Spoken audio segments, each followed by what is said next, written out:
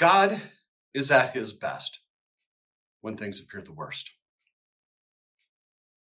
Adam and Eve were hiding in shame when the Lord God comes looking for them with the promise of a Savior. Abraham is ready to plunge the knife into his only son when God provides a male lamb to sacrifice to save Isaac. Pharaoh's army behind them, mountains to the left and to the right, the sea in front of them. What is Israel to do? But trust in God to provide a way through the sea to save his people. 3 men thrown into a furnace to burn to death, but a fourth shows up to save them.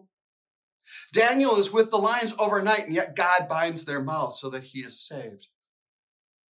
See, God is at his best when things appear to be their worst. Look at Jesus on the cross. He's been beaten, flogged, bloody, swollen, flesh ripped open, muscles hanging barely attached, bones most likely were visible, nails in his hands and his feet, struggling to breathe, exhausted, abandoned by every family and friend, alone. That's the physical worst. My God, why have you forsaken me? That's the worst of the worst.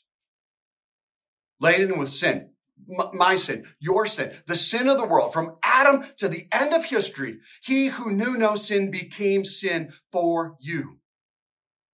Nothing could be worse.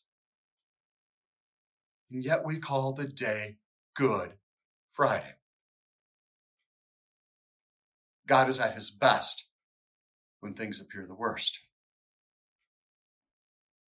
We preach Jesus Christ and him crucified, not because the worstest, most awfulest thing in all of history, but because when it looks like Jesus has lost, when it looks like everything that could go wrong has gone wrong, he has won and you are saved.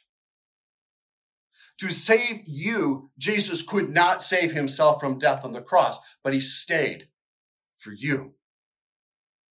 When the sun stops shining, when the earth quakes and the tombs break open, in other words, when it looks like all of creation is going to come unraveled, God is at his best, saving you, saving the world by the death of Jesus. When it seems like your world, your life just can't get any worse, look to Jesus. There is God's best for you. There is your Savior dying for you. In him, you have forgiveness, life, and salvation. That's the best from God for you.